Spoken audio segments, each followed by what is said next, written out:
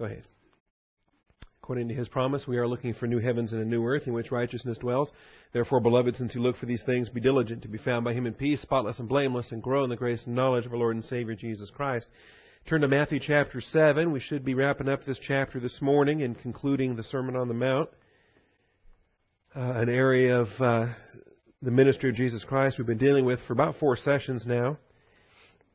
At some point, I would like to return to this section of Scripture and maybe devote an entire series to it.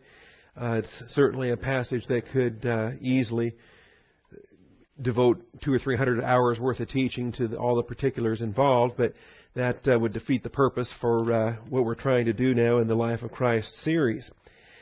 So we'll be able to wrap it up. We'll be dealing with mainly verses 12 and following, but before we tackle any of that, let's take time for silent prayer and ask the Father to guide our thoughts. Shall we pray?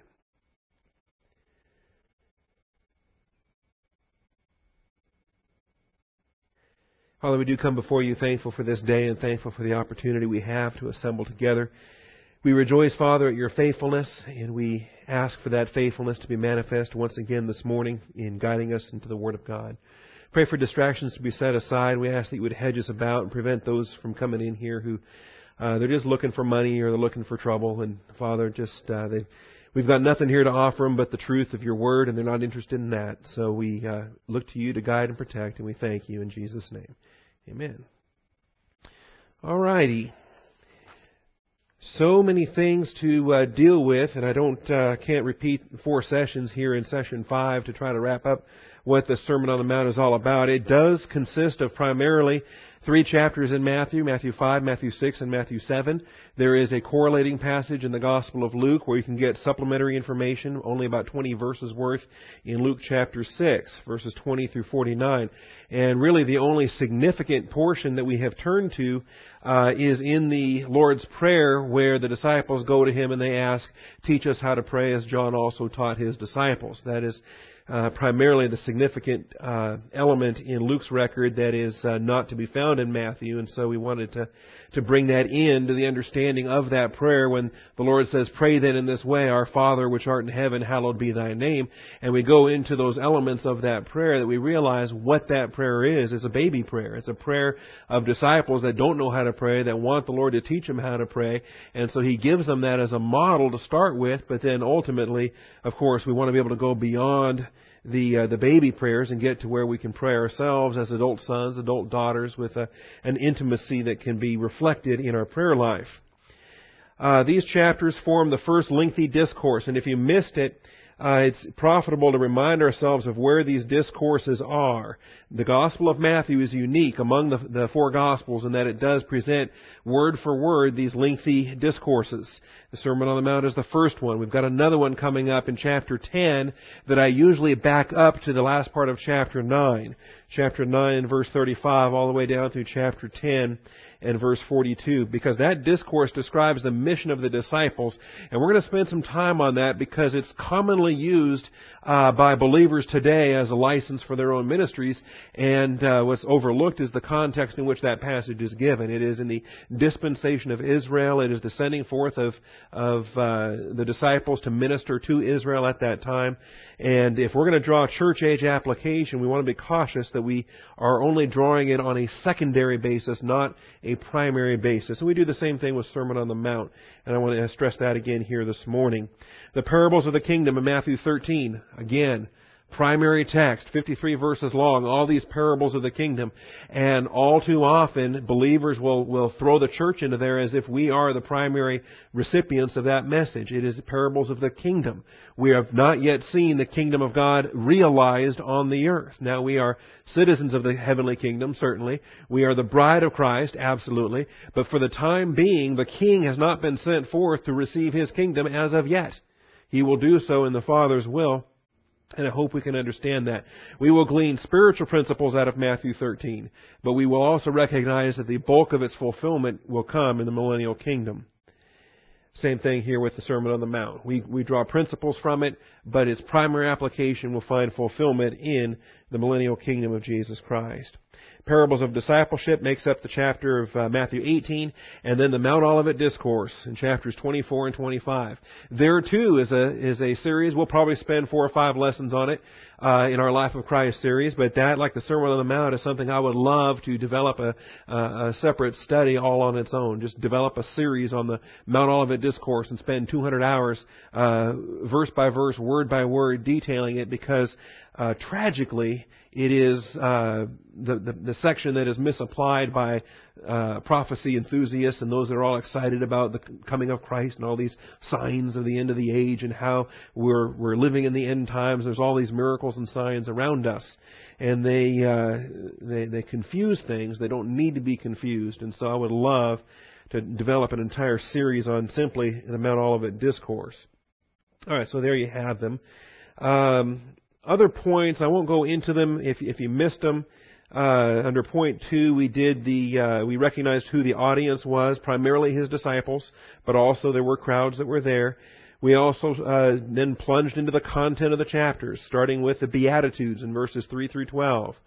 The blessed R's, blessed R's, blessed R's, or I think it'd be better to render it happy R, happy R, happy R. We spent the time on that.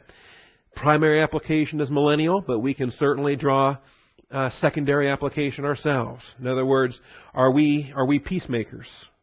Okay. Well, we would expect to be. It's a lot better in your Christian walk if you're conciliatory, if you can make peace between brothers, if you can reconcile brothers and sisters in Christ. That's never a bad thing. But are we called upon to be the peacemakers of the world today? Is it up to us to bring in peace on earth? And trying to claim a verse like, blessed are the peacemakers.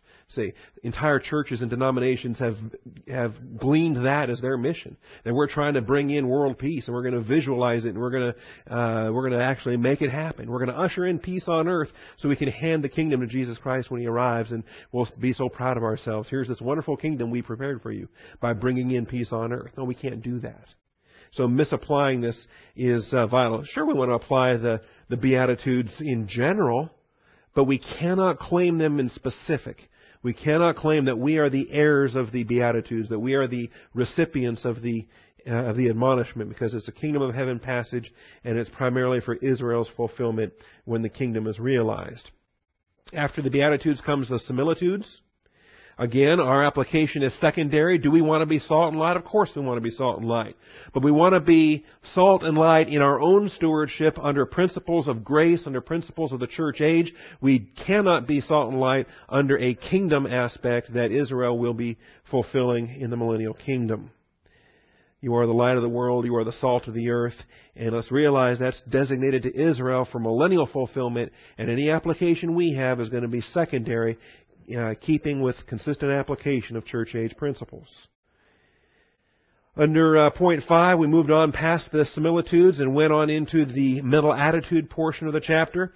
The longest portion of the entire Sermon on the Mount, longest section of chapter 5, chapter 6, or chapter 7, is verses 17 through 46 here in chapter 5, where the Lord adds the mental attitude sins on top of the overt sins that are judgeable in the millennial kingdom. They will be accountable for it in the millennial kingdom.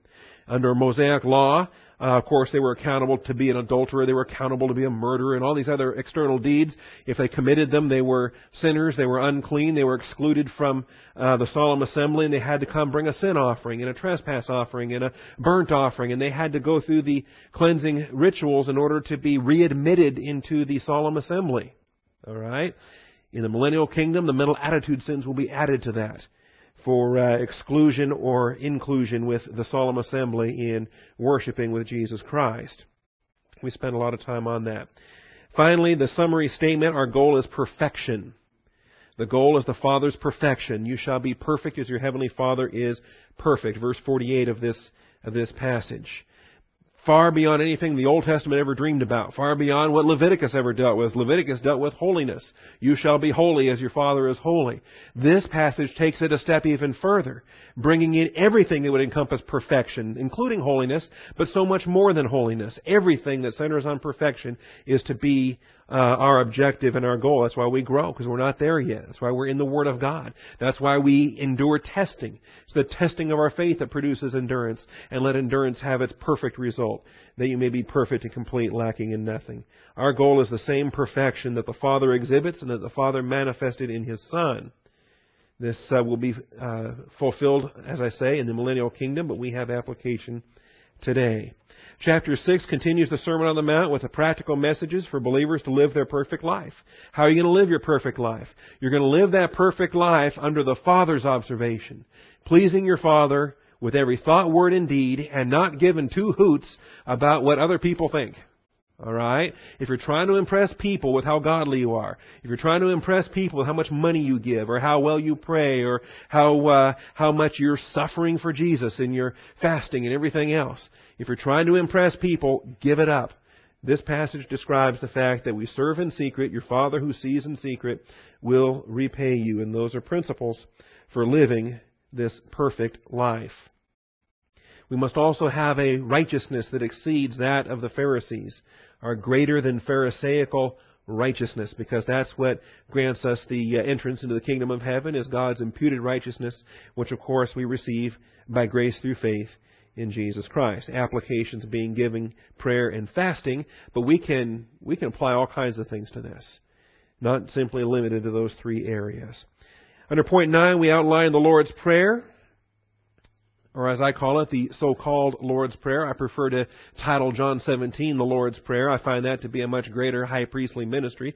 This is actually the new disciples' prayer, the baby believer's prayer, the basic training orientation to prayer, so that someone who is brand new to the faith, someone that is not comfortable with speaking to their Father, can learn the ropes, so to speak, and can develop an acclamation for prayer. But once you get acclimated and accustomed to praying and intimate with the Father, then the necessity to have a formula or a model or a pattern or some kind of tool like that is no longer necessary. Finally, under point 10, our heart should be focused on heaven, where our treasure is stored up, and that's not it. How did I get there? Oh, I know how. There we go. Our heart should be focused on heaven, where our treasure is stored up, and that's verses 19 through 21. Do not store up for yourselves treasures on earth. Now keep in mind, this is going to be applicable to Israel in the millennial kingdom, but we draw application ourselves today. This is clearly a principle that we can use today. Store up for yourselves treasures in heaven, where neither moth nor rust destroys. In other words, we need to have a heavenly focus. And we can make the application of this millennial passage because we have other passages like Colossians 3:1 that give us the authority or the authorization in the church to make application of a text such as this one here. All right? Does that make sense? Because we have Scripture elsewhere in the epistles, Scripture that is clearly targeted to church-age believers. Colossians 3:1 saying, since you have been raised up with Christ, keep seeking the things above. All right? That passage becomes our authority to take this passage and be able to draw a secondary application from it. Because this passage isn't for us. This passage is a kingdom of heaven passage, as we say many, many times, the charter of the millennial kingdom. But because we have Colossians 3:1, we can draw this into a church age application. Under point 11, our perspective should be kept clear as we serve the Lord and reject the master of darkness. You've got to have it one or the other. You cannot serve them both. You cannot serve two masters. You're either serving God the Father by glorifying Jesus Christ, or you are serving the God of this age, your father the devil, by not glorifying Jesus Christ. And it is a black and white absolute issue. When it comes down to so many other things beyond the sin factor. You know, pick a sin, any sin, all right? And I don't even want to show of hands. You know what your sins are. Pick any one of them, all right? Beyond the fact that it's a sin, and beyond the fact that it falls short of the glory of God, and that you have to confess it to be restored to fellowship, that beyond all that, it is by committing that sin you are failing to glorify Jesus Christ, which we are called upon to do with every thought, word, and deed, day by day, moment by moment. And because we're failing to glorify Jesus Christ, we're not serving the Father, and this passage tells us that we're serving the other master. We're serving Mammon. We're serving the God of this age. There's much more work to be done on mammon, syntactically, vocabulary-wise, and conceptually, but just viewing that as a title or a term representative of Satan as the god of this age, the source of all pseudo-provision, the source of all satanic wealth and everything the world has to offer. We should be looking to God for His provision and not looking to the world or looking to mammon for what Satan might want to provide for us. Our temporal life circumstances and details are in the Father's hands, so we can relax and concentrate on spiritual matters as we walk by faith day by day. Matthew 6:25 through 34. Seek ye first the kingdom of God and His righteousness. Now, I said it last week. I don't know if it was caught, so I'll say it again. When it says seek ye first, it does not mean seek ye only. It means seek ye first. All right? And the misapplication of this, when people neglect their temporal life responsibilities. They try, in some cases, they neglect their temporal life responsibilities, and then they claim that, I'm just obeying the Bible. Because the Bible says seek first. And so I'm just going to do this, I'm just going to study, I'm just going to go to church, I'm just going to focus on my spiritual life, and then whatever happens, happens, and they get neglecting of their temporal life. All right? That's why we want to discuss this. In fact, we've had conversations, some of us here, we've had conversations on this very matter outside of class. Now, it does not say seek ye only. Okay? It says seek first. So what does that mean? That means this is what you seek first, and then what might you also seek second, and third, and fourth, and 55th. You might have 99 different things that you're seeking, that's fine, but as long as the first thing you're seeking is the kingdom of God and His righteousness, that is, you are seeking to fulfill God's plan for your life. So it says, for this reason I say to you, do not be worried about your life. Okay? That means you do not have the inordinate mental attitude sin. You do not have the inordinate concern that leaves the natural realm and ventures into mental attitude sin. Do not be worried about your life. And look at the birds. They don't sow, they don't reap, they don't gather into your barns, and yet your Father takes care of them. Are you not worth much more than they? And that is a contrast. That is not an illustration. That is a contrast. Saying, that's them, this is you, that's how they live, but God takes care of them. God's going to take care of you even more because you're more important than them. It doesn't say, go out there and live like a bird. Okay? It's a contrast, not an illustration.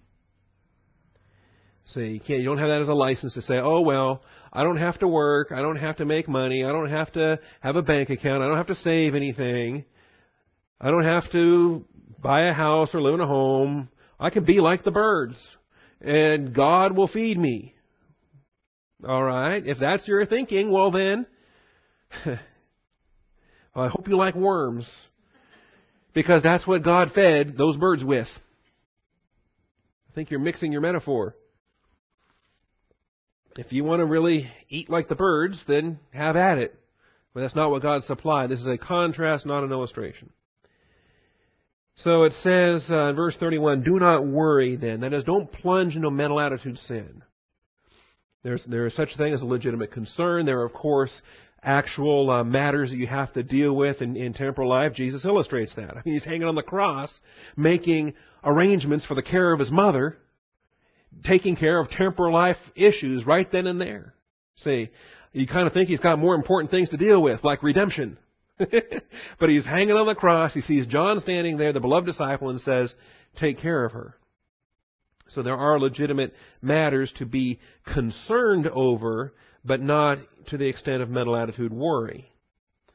So when it says in verse 33, seek first. Seek first. It doesn't say seek only. It says seek first His kingdom and His righteousness, and all these things will be added to you. In other words, you can seek them second, third, fourth, and so forth, have normal priorities, but center the Lord as first and foremost in your life. All right. That was under point 12. The Sermon on the Mount continues with the message that we are not called upon to sit in judgment over one another. And if you missed it, last week and the week before we talked about having that judgmental mental attitude where you're just looking down your long snooty nose at a fellow believer and you got that beam in your own eye. We're not here to judge anybody. We certainly can't, that is, sit in judgment, in condemnation judgment, as if somehow they answer to you. They don't. They answer to Jesus Christ, same as you and I answer to Jesus Christ. So we aren't condemning. Neither do we sit in judgment over unbelievers. And all too often, as we throw pearls before swine, it's a failure on our part to acknowledge where they are and what it is that they're not ready for and what it is that they will not appreciate it. Under point 15, our prayer life is guaranteed by a loving Heavenly Father who delights in providing for us. Principles of prayer that are found here, verses 7 through 11. Ask and it will be given to you. Seek and you will find. Knock and it will be opened. For everyone who asks receives. He who knocks finds. To him who knocks it will be opened. Again, it's a millennial passage. Are we going to draw an application in the church age? Sure. On a secondary basis, we will draw an application in the church age. We have principles elsewhere in the New Testament to give us that authorization, to give us that basis upon which we approach the Father in prayer, upon which we can intercede on behalf of one another.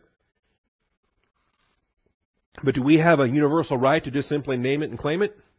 Say, Father, I'm asking for this, now you have to give it, you're obligated. I've asked and I have to receive. I've knocked, you have to open. You know, is this going to turn God into some kind of robot that we can manipulate through prayer? Not at all.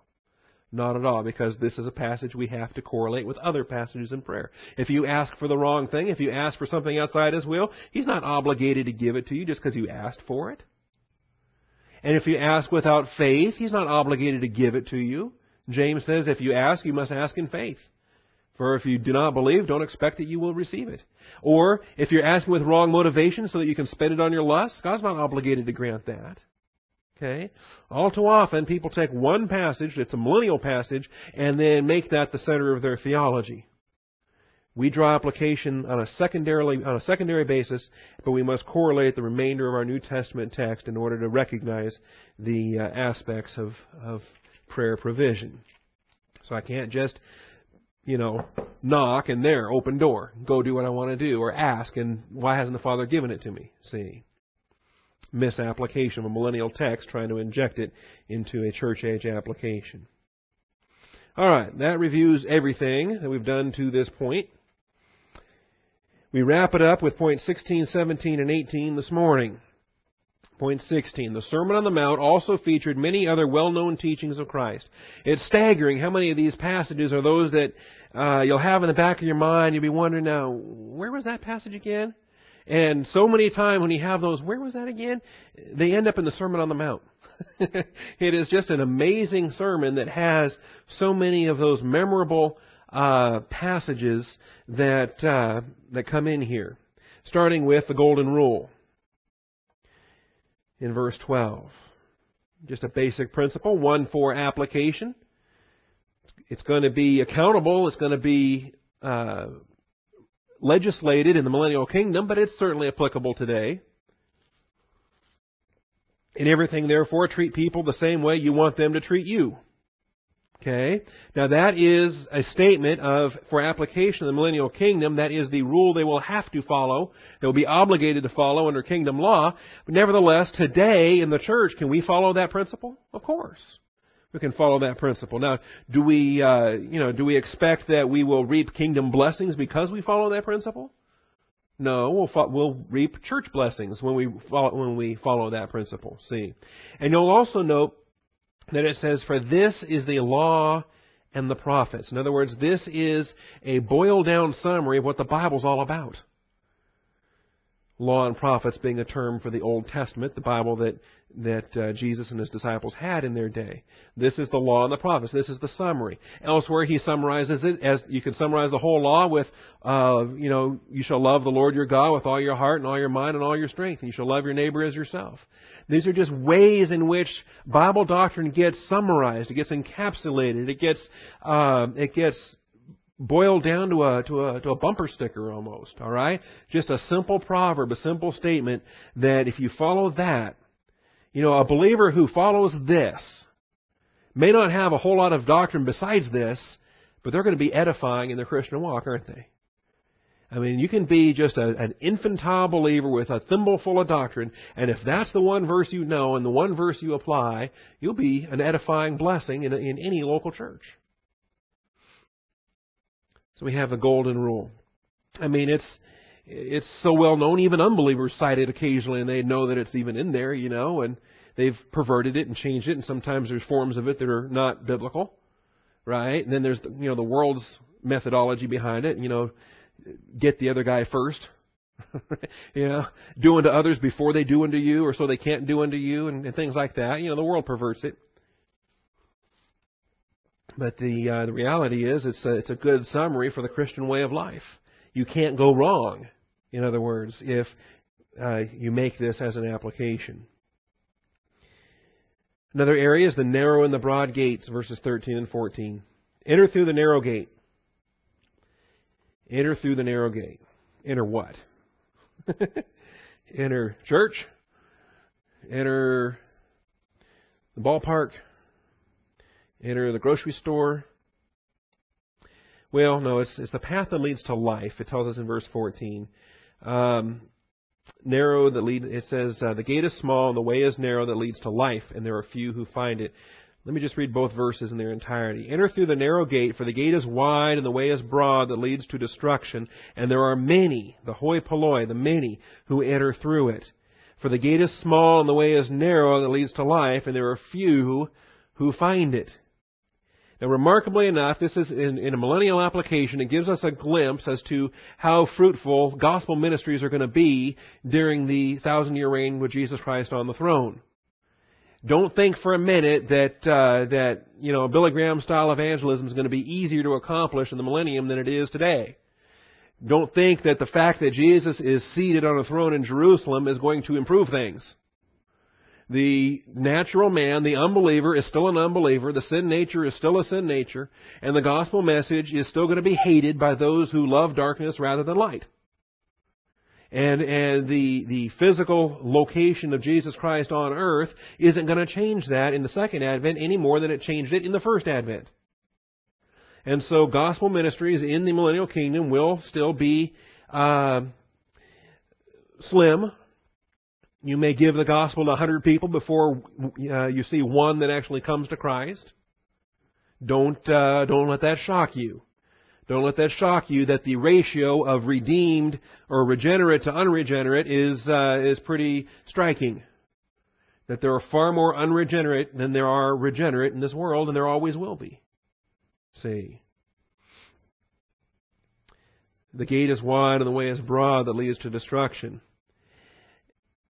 It's a contrast that we apply today as a concept. It's also a principle that we want to use as a note of caution, because there's a tendency to, in 21st century American evangelicalism, there's a tendency to simply embrace something because, well, everybody's doing it. And it's popular, and it's thriving, and it must be blessed. God must really like it because look at the results. See? And whether it's purpose-driven or whether it's seeker-friendly or whether it's whatever it is, the latest trend, if it's some kind of a Jabez thing or if it's some other kind of thing, all right, maybe it's a Da Vinci something or other. You lose track of all these trendy things because they come and they go and the next one's on the way. Right? So, we could start talking about the big fads and crazes and things that were going on back in the 70s, and you all of a sudden it would dawn on you, and you'd scratch your fuzzy head and say, "Oh yeah, I'd forgotten all about that." Well, it was a big craze back then. It was 10 times bigger than the things are nowadays, but that's the way of it. 10 years from now, we'll make a reference to purpose-driven, and people say, "What was that? What was that all about?" But we want to use this principle as a note of caution rather than just simply rushing headlong and following the lemmings and just embracing the latest craze. All right? And it is no great surprise to me that the doctrinal churches that teach line upon line, precept upon precept, here a little, there a little, that follow the isagogics, categories, and exegesis of Scripture, it is no surprise to me that that they're not megachurches. Does that shock anybody else? I'm not shocked by that. All right. Narrow gate and broad gate. Those that proceed on the straight and narrow, those that follow God the Father's protocol plan of the ages will always be in the minority. Another area of teaching is the wolves in sheep's clothing. Wolves in sheep's clothing. And this has to do with false teachers, false prophets. Bearing in mind this is a millennial context, there will be prophecy active and featured in the millennial kingdom. We don't have prophecy featured in the post-apostolic age of the stewardship of the church, but we can draw a secondary application from this passage if we substitute the word teachers for prophets in there. We recognize that false teachers, false pastors, and so forth are possible. They come to you in sheep's clothing. In other words, they come to you.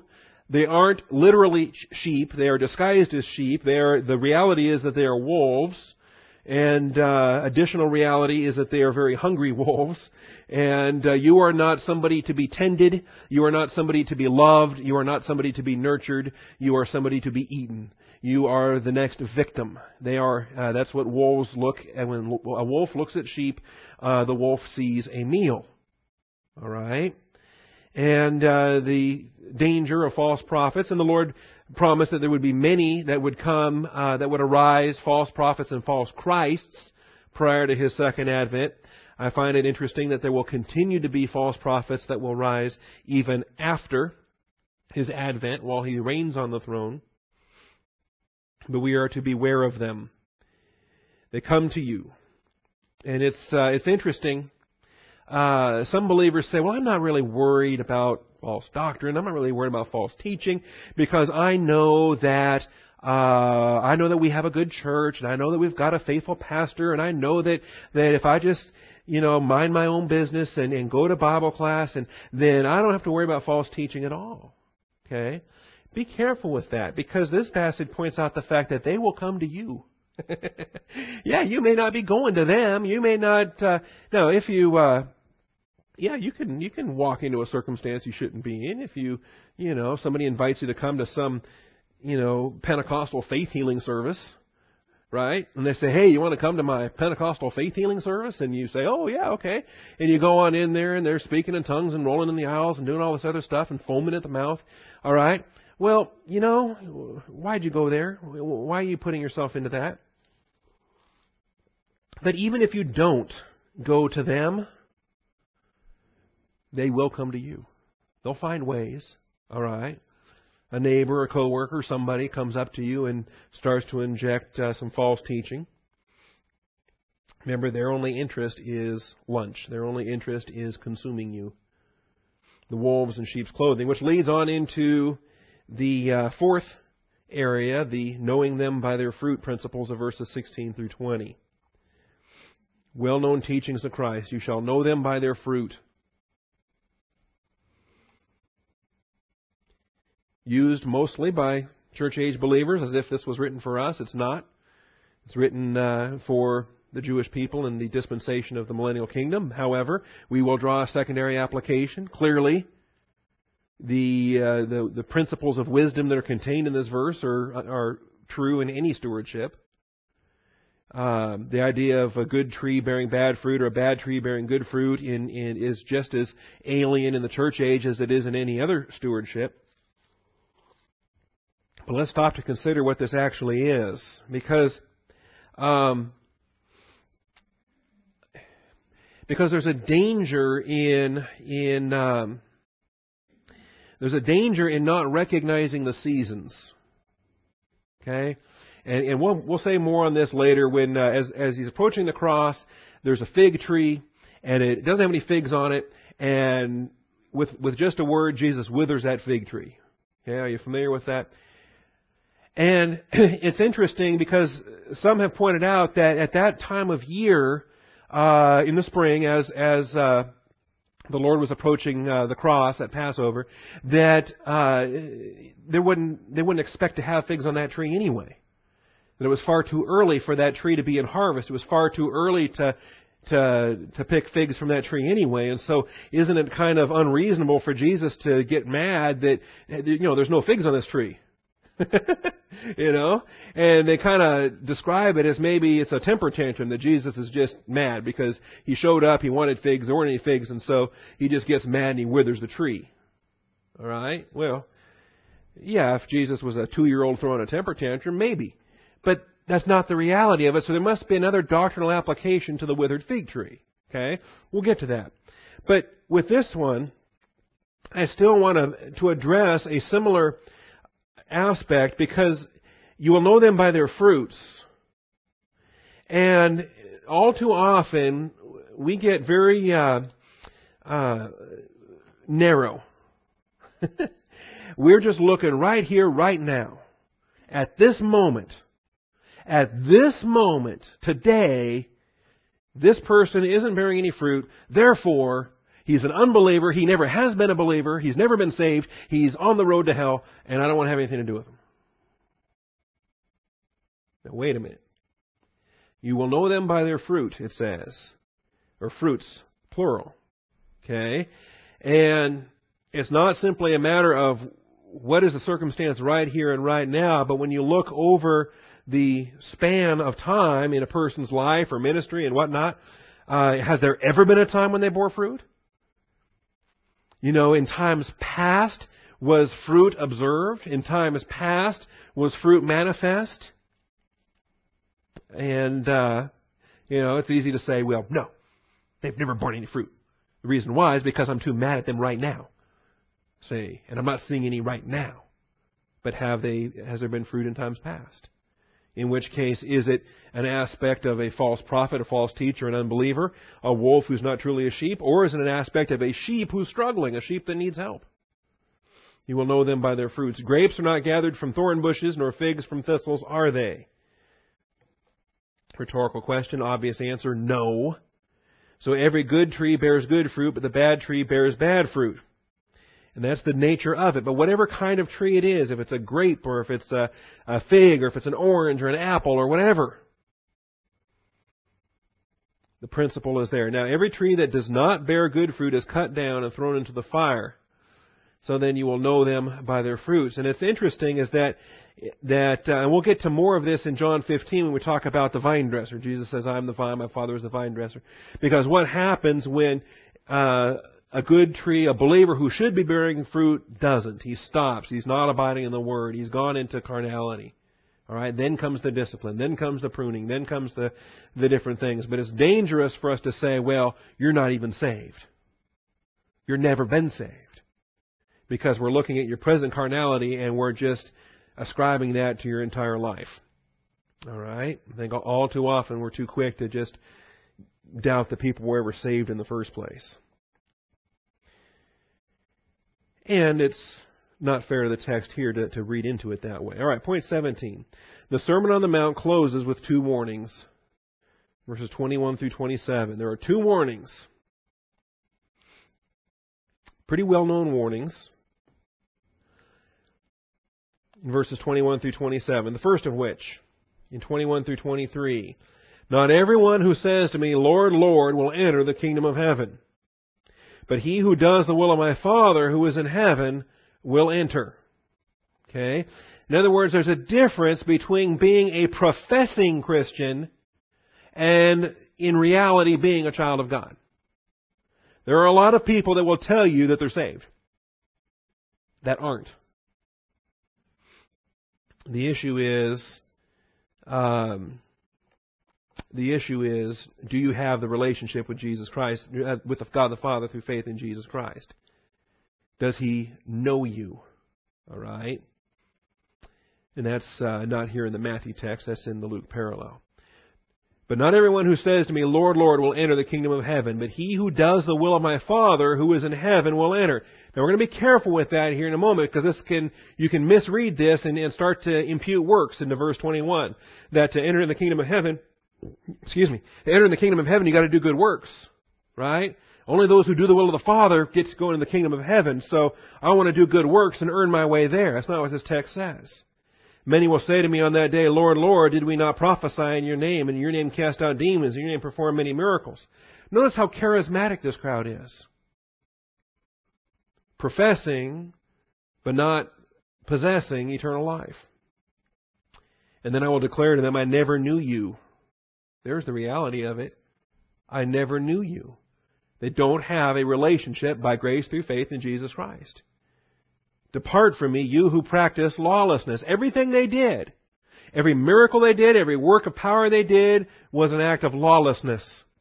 It was not produced by the Holy Spirit. It was not to the glory of Jesus Christ.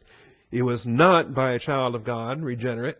It was by an unbeliever with other power provisions, demonic power provisions. Supposedly it was in your name. Lord, Lord, did we not prophesy in your name? See, some of the biggest cults on planet Earth today use the name Jesus. Yeah, Mormons and you name it. But the reality is that their soteriology and their theology and their Christology and everything else is totally demonic. All right. I never knew you. When we talk about entrance into the kingdom of heaven, it's not based upon what we have done for the Lord, but what He has done for us. If you're trying to impress Him with what you've done, guess again. It's not about what you've done, it's about what He did. He died on the cross. And on the basis of that, you can know Him.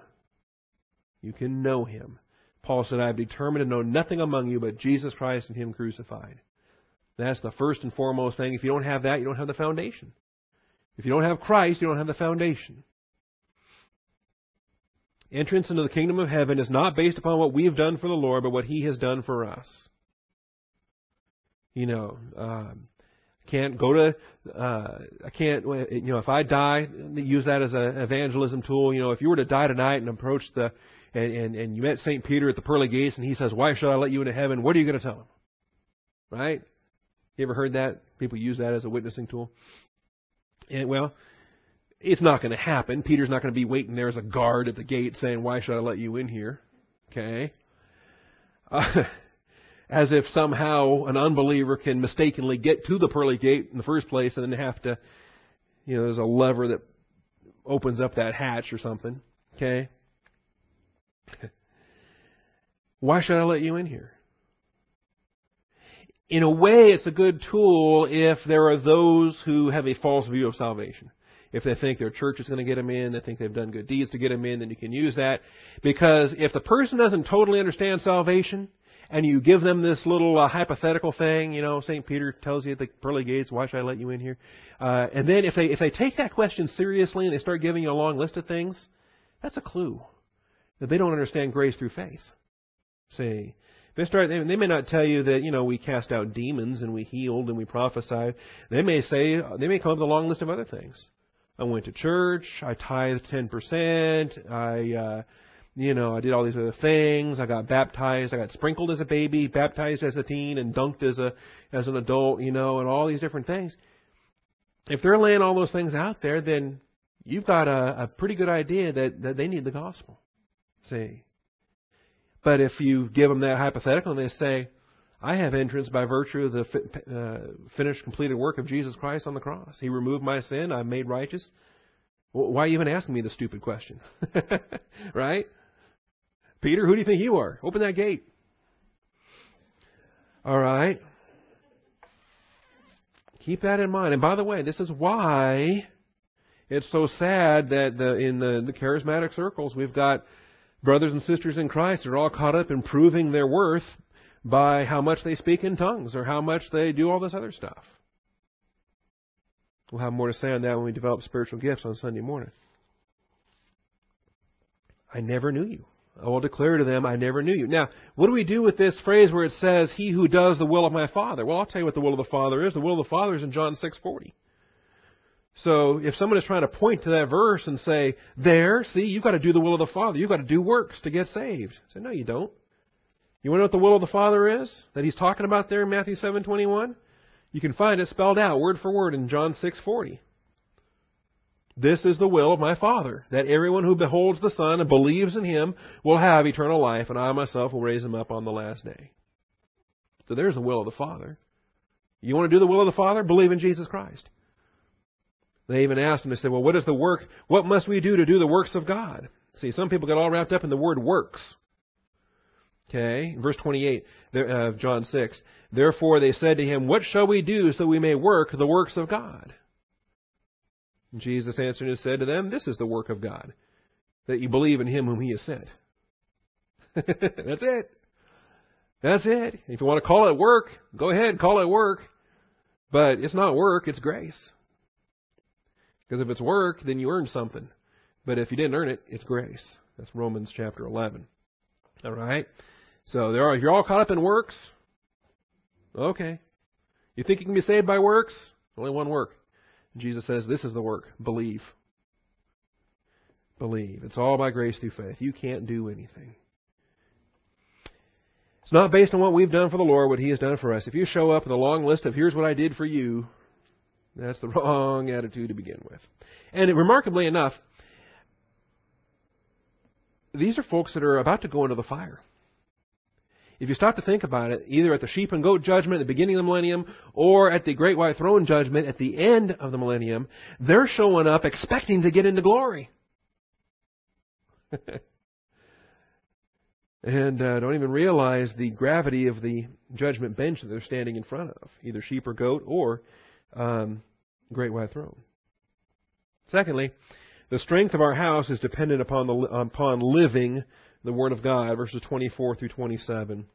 The strength of our house is dependent upon living the Word of God. You're going to build on the rock, you're going to build on the shifting sand. Everyone who hears these words of mine and acts on them. That's why you can't just be a hearer of the Word. This is in agreement with the gospel, with the book of James. We must be doers of the Word and not merely hearers only who delude themselves. Everyone who hears these words of mine and acts on them may be compared to a wise man who built his house on the rock. And the rain fell, and the floods came, and the winds blew and slammed against that house, and yet it did not fall, for it had been founded on the rock. Your Christian faith, is it grounded in the Word of God? Are you listening to the words of Jesus Christ? Are you acting upon them? Are you applying doctrine in your life? The believer who is living the Word of God has a strong house. But everyone who hears these words of mine does not act on them. He will be like a foolish man who built his house on the sand. And the rain fell, and the floods came, and the winds blew, and slammed against the house, and it fell, and great was its fall. Now notice, the wind is coming either way. Right? The rain's coming either way. Some people think that, well, if I just get saved, then there's no more rain. Right? I'll have no more problems. Just get Jesus, and your marriage is great. Your family's going to be wonderful. You have no more money problems. Everything else is going to be just millennial. Okay? And they get this rosy picture, these rose-colored glasses about what Christianity is all about. That's a lie. The wind blows, the rain falls on the just and the unjust. We all face testing in life. The only difference is we can face testing with the stability of God's Word. And the unbeliever doesn't have that option. And the untaught believer doesn't have that option. The untaught believer who's regenerate but not a disciple, he doesn't have the firm foundation of the rock to stand upon in his faith. He reacts and plunges into despair, same as the unbeliever, when it comes right down to it. All right. Finally, the crowds were stunned. Point 18. The crowds were stunned by the teachings of Jesus because they had never heard the Word taught with such authority. The crowds were stunned by the teachings of Jesus because they had never heard the Word taught with such authority. When Jesus had finished these words, the crowds were amazed at His teaching, for He was teaching them as one having authority and not as their scribes. They've been under teaching. The scribes were brilliant. Some of them had even memorized the Old Testament, had memorized the law, the writings, and the prophets. They'd memorized what we have today as the 39 books of the Old Testament. Can you imagine that? And yet the teaching had no power. It's like today. holding to a form of godliness while denying its power. Today in the church, we have these pseudo-systems of religion and churchianity and all this other stuff, and there's no power in any of it. And sometimes, when believers first encounter teaching with authority, they don't know how to take it. They've never seen anything like that before. And in some cases, it's a positive thing, and they get hungry for it, and they realize that that's what's going to transform their lives, and that's what's going to make a difference in their testing and in everything else. Other cases, though, if they're not hungry for teaching, sometimes when they encounter it, they get scared. They get angered. They react. Who does he think he is? Why does he think he has all the answers? Comes across as arrogant. Any dogmatic pastor comes across as arrogant. See? No, it's just teaching with authority. It's not my authority. It's the Word of God's authority. And it comes across with power because that's how the Holy Spirit transmits it. So, a millennial passage, but we clearly have church age application because of 1 Corinthians chapter 2 and chapter 3. When we communicate, we're communicating with power. 1 Peter 4 says, he who speaks as speaking the oracles of God. That we are combining spiritual with spiritual. When the message goes forth, it's the Holy Spirit communicating it. And when a message is received, it's the Holy Spirit receiving it. So obviously there is power involved as well. And we have the New Testament passages to give us that also. 1 Thessalonians chapter 1 and 1 Corinthians chapter 3. We've got 2 extra minutes this morning, so let me just give you those as well. In 1 Thessalonians chapter 1, our gospel did not come to you in word only, but also in power and in the Holy Spirit with a full conviction, just as you know. That's 1 Thessalonians 1:5. So, even though Matthew 7 here is a millennial text, we can draw a secondary application because we have correlating church age passages that bring this into focus. 1 Corinthians chapter 2, I was with you in fear and in weakness and in much trembling, and my message and my preaching were not in persuasive words of wisdom, but in demonstration of the Spirit and of power, so that your faith would not rest on the wisdom of men, but on the power of God. This is a feature of Bible doctrinal teaching in the church age. We speak wisdom among those who are mature, being matured. A wisdom, however, not of this age, nor of the rulers of this age who are passing away, but we speak God's wisdom in a mystery. And it goes on to describe that. We have received, in verse 12, not the spirit of the world, but the Spirit who is from God, so that we may know the things freely given to us by God, which things we also speak, not in words taught by human wisdom, but in those taught by the Spirit, combining spiritual with spiritual. That's chapter 2 and verses 12 and 13. So we draw application of this as well, that our ministry should be a ministry with power. The Word of God should go forth with power. We need to be humble before the ministry of the Word, not because a human being's teaching it, but because God Himself is delivering. It says, he that has an ear, let him hear what the Holy Spirit is communicating to the local churches. All right. Result of the Sermon on the Mount. Chapter 8, when Jesus came down from the mountain, large crowds followed Him. All right. There will be some changes. This year that we're studying in the Galilean ministry is going to mark the high point. After the feeding of the 5,000, though, they start to peel away. And they start dropping like flies, left and right. And by the time He's done, there's only 12. And one of them is a traitor. All right. So we'll start to notice that. We're starting to hit the peak of its popularity. We're starting to get, the Sermon on the Mount was like nothing they'd ever heard before. And this launched into preeminence the popularity of Jesus Christ and His ministry. And we'll see that unfold in some upcoming sessions. We have any questions this morning? Anything before we dismiss in prayer? Yes, ma'am.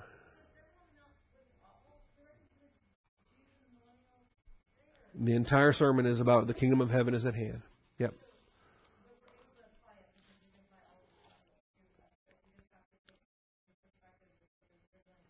Right. All Scripture is God-breathed and profitable. So we can draw application, we can profit from it, but we have to realize it wasn't given to us. It wasn't directed to us. It's like, we have all those Old Testament passages dealing with Leviticus and dealing with animal sacrifices and things. That's not for us. We don't fulfill any of that, but we can glean principles out of that and make application. Those polygamy passages in the Old Testament.